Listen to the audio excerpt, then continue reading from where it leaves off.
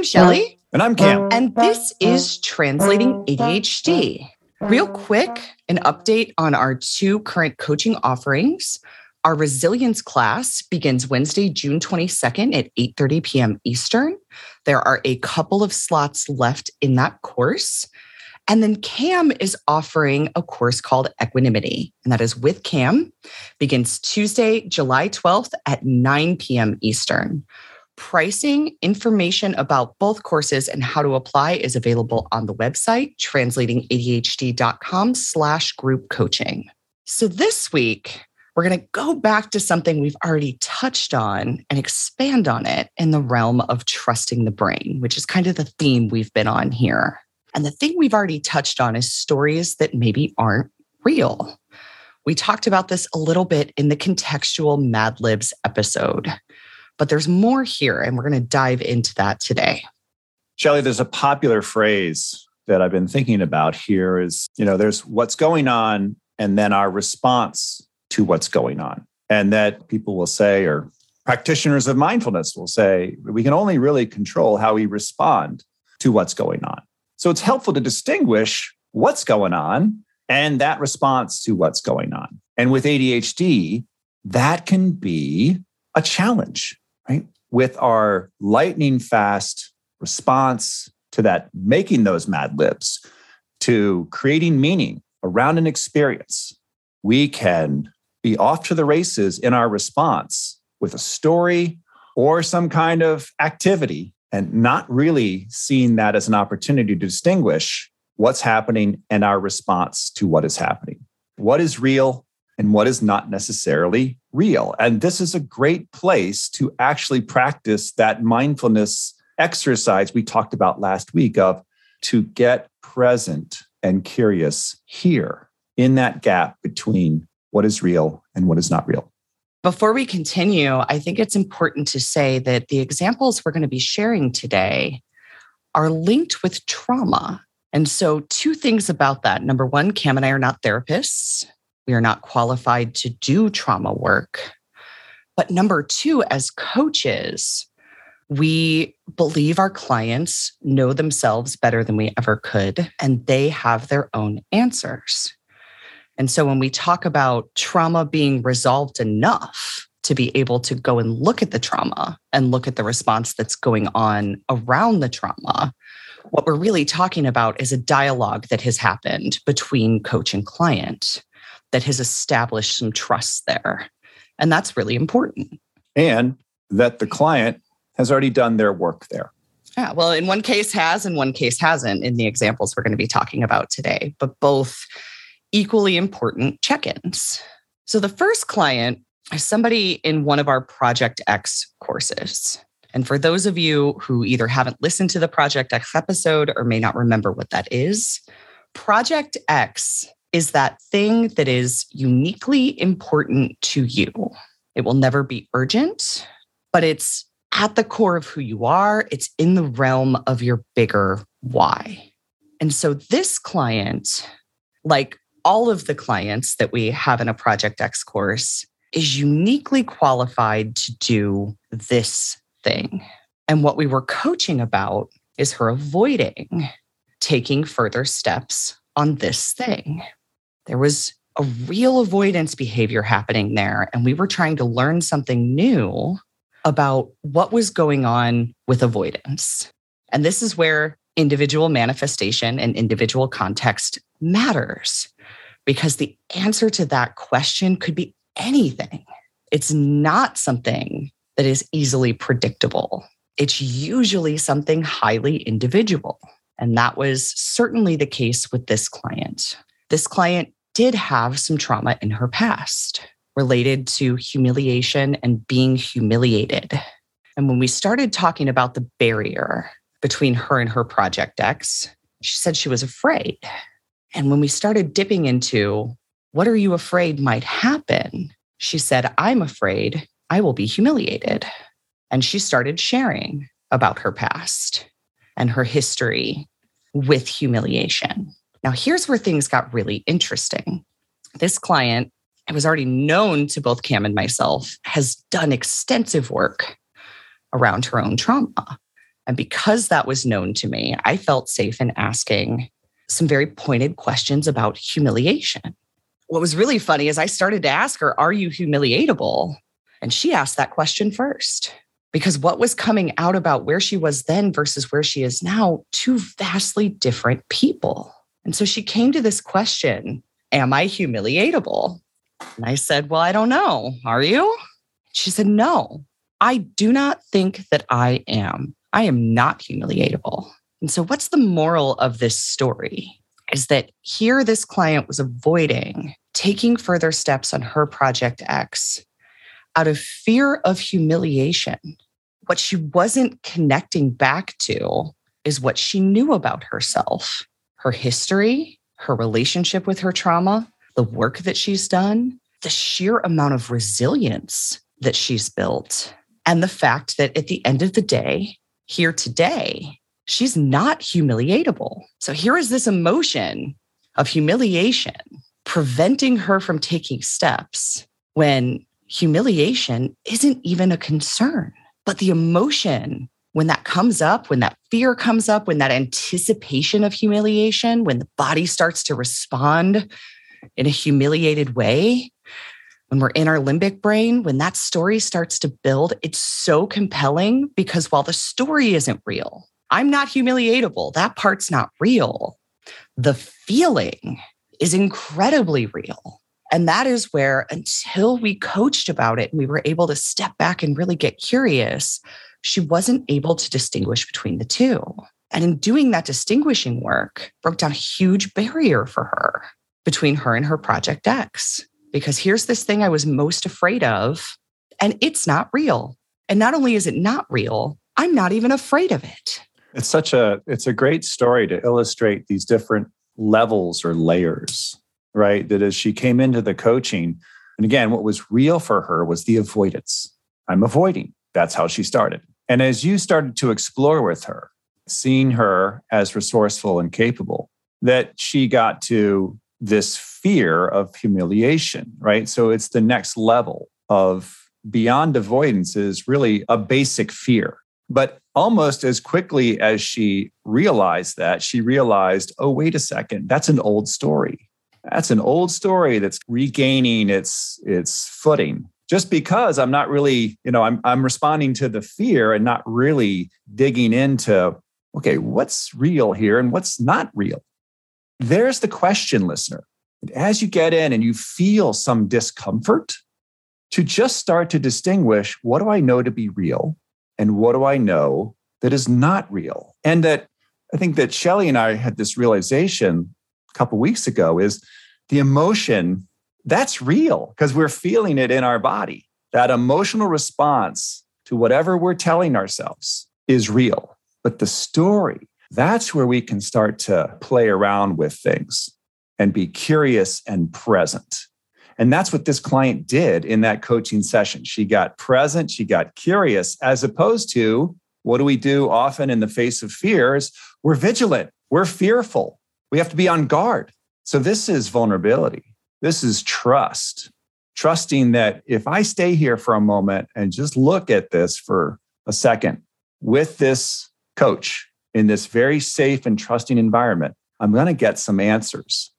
This is one of the things that distinguishes ADHD coaching from other forms of coaching. So often new coaches are told, don't go negative. Don't get into the negative with your clients. And that is actually really sage advice. Cam, if we talk about the limbic system as a pool, going back to your pool metaphor, as a coach, what we never want to do is jump in the pool with our clients because that doesn't serve anyone and it doesn't serve the coaching process. However, where a lot of coaches who are not uniquely experienced with ADHD might misstep is looking at the negative with some curiosity. Because had we not discovered that story of humiliation and the fact that it wasn't real, had we tried to kind of say, let's not go there, let's instead focus on getting traction moving forward, we would have missed the whole dang point, which was the story of humiliation. That's what was keeping her from action. And so it's not that we went negative. It's that we went and examined the negative and examined the story and got down in her valley just enough to see what was really happening and to make that really important distinction. And so, ADHD is kind of like a Where's Waldo picture.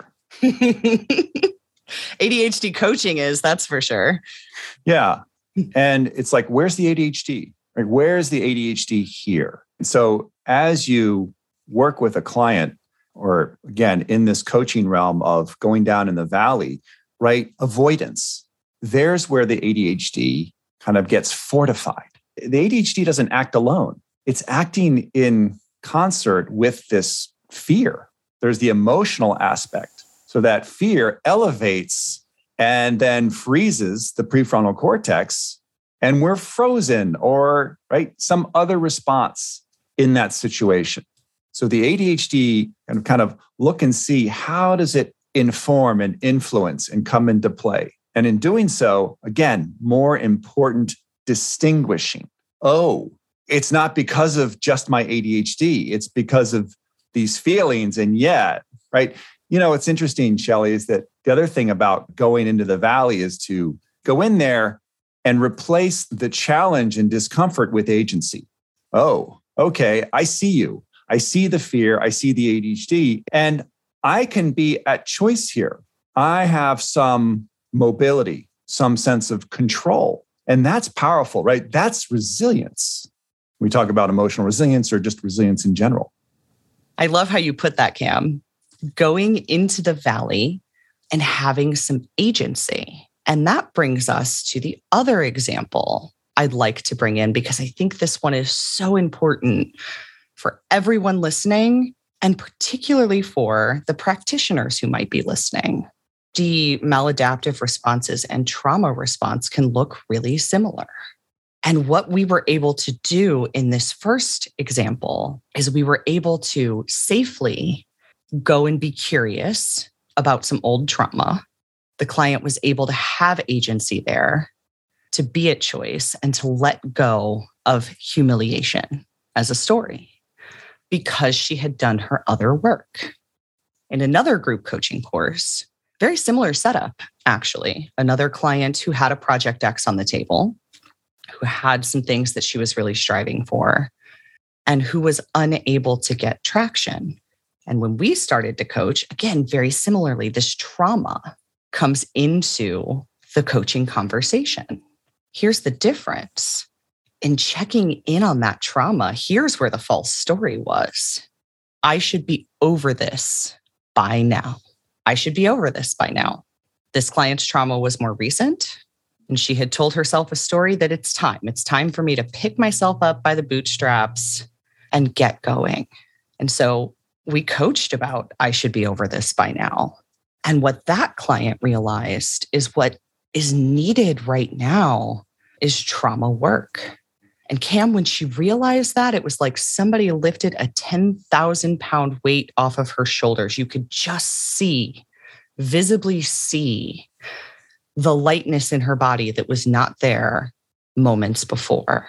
Because for her, the false story wasn't about the emotion. The emotion was actually very real, tied to some very real trauma that she wasn't ready to be over. The false story was, I should be over this by now. And so in that case, our coaching conclusion was doing trauma work and letting go of expectations around everything else for now, putting this as the priority. It was really a priority shift that said, yes, this future stuff, this Project X stuff, this bigger Y stuff is important. But to get there, this is the work that needs to happen here and now first. What strikes me about both of these client examples, Shelley, is the power of story, and that emotion and our response to the emotion can make that story or give it weight. But if we just take this mindful practice, right? What we're calling mindfulness in the sense of getting present and getting curious. Kind of pause for a second to consider the story. What's the story? When you say, that story right there, I should be over this. So again, it's a mix of the person. It's also a mix of their ADHD, the sense of time, the sense of process and measurement of progress. I should be over this by now. By what parameters, right? It's like to get kind of curious about that. And as she did that in the coaching, she started to poke holes in the story. Right? Stories may or may not be based in reality. Our response to them, the emotions that are around them are very real. We feel them in our body. But it's the story where we can get curious and make really important distinctions. It reminds me of clean slate, Shelley, right? Like just do over. Let's just wipe it away and start over again. Do over, clean slate, right? Cam, it's so interesting that you said that because I was going to talk next about the dichotomy of these two stories. Right? One was about stuckness and elevating a story that wasn't real, keeping that client in stuckness. The other was about dismissal of the story or dismissal of the emotion, dismissal of the impact. So in the first story, we have this client playing up fear and not even really getting to humiliation beyond fear until we started coaching about it, just playing up fear. That fear response is like just a hard stop. I can't engage with this. I'm turning away. I feel repelled from this thing. It's too scary. So playing that up, which was causing an impact. The second story, exact opposite. There's this massive downplaying. I just want to pick this up and set it aside now so that I can move on and do the things that I want to do. And that's what makes ADHD so confounding. It's the reason why I expect every client I work with at some point to get frustrated with this process because it's not always clear what's in the way. What are we playing up? What's having too much impact that we can let go of? Where are we dragging in context that doesn't belong in this situation, playing that contextual Mad Libs? Or where are we downplaying? Going back to my client from a couple of weeks ago who was in the toxic marriage. For the first month or so of our coaching relationship, she was downplaying that, not intentionally, but she just wasn't aware of the impact it had until we got far enough in the coaching that she could see that this part of her context was not something that she was going to be able to just set aside. She wasn't going to be able to just put that off to the side and do her other work. She had to acknowledge that it was there and that it was having an impact. And guess what? Once we did that and we started to frame the coaching in that context, in this big, massive context she had, in the idea of trusting my brain and strengthening myself, that's when we started to make massive progress.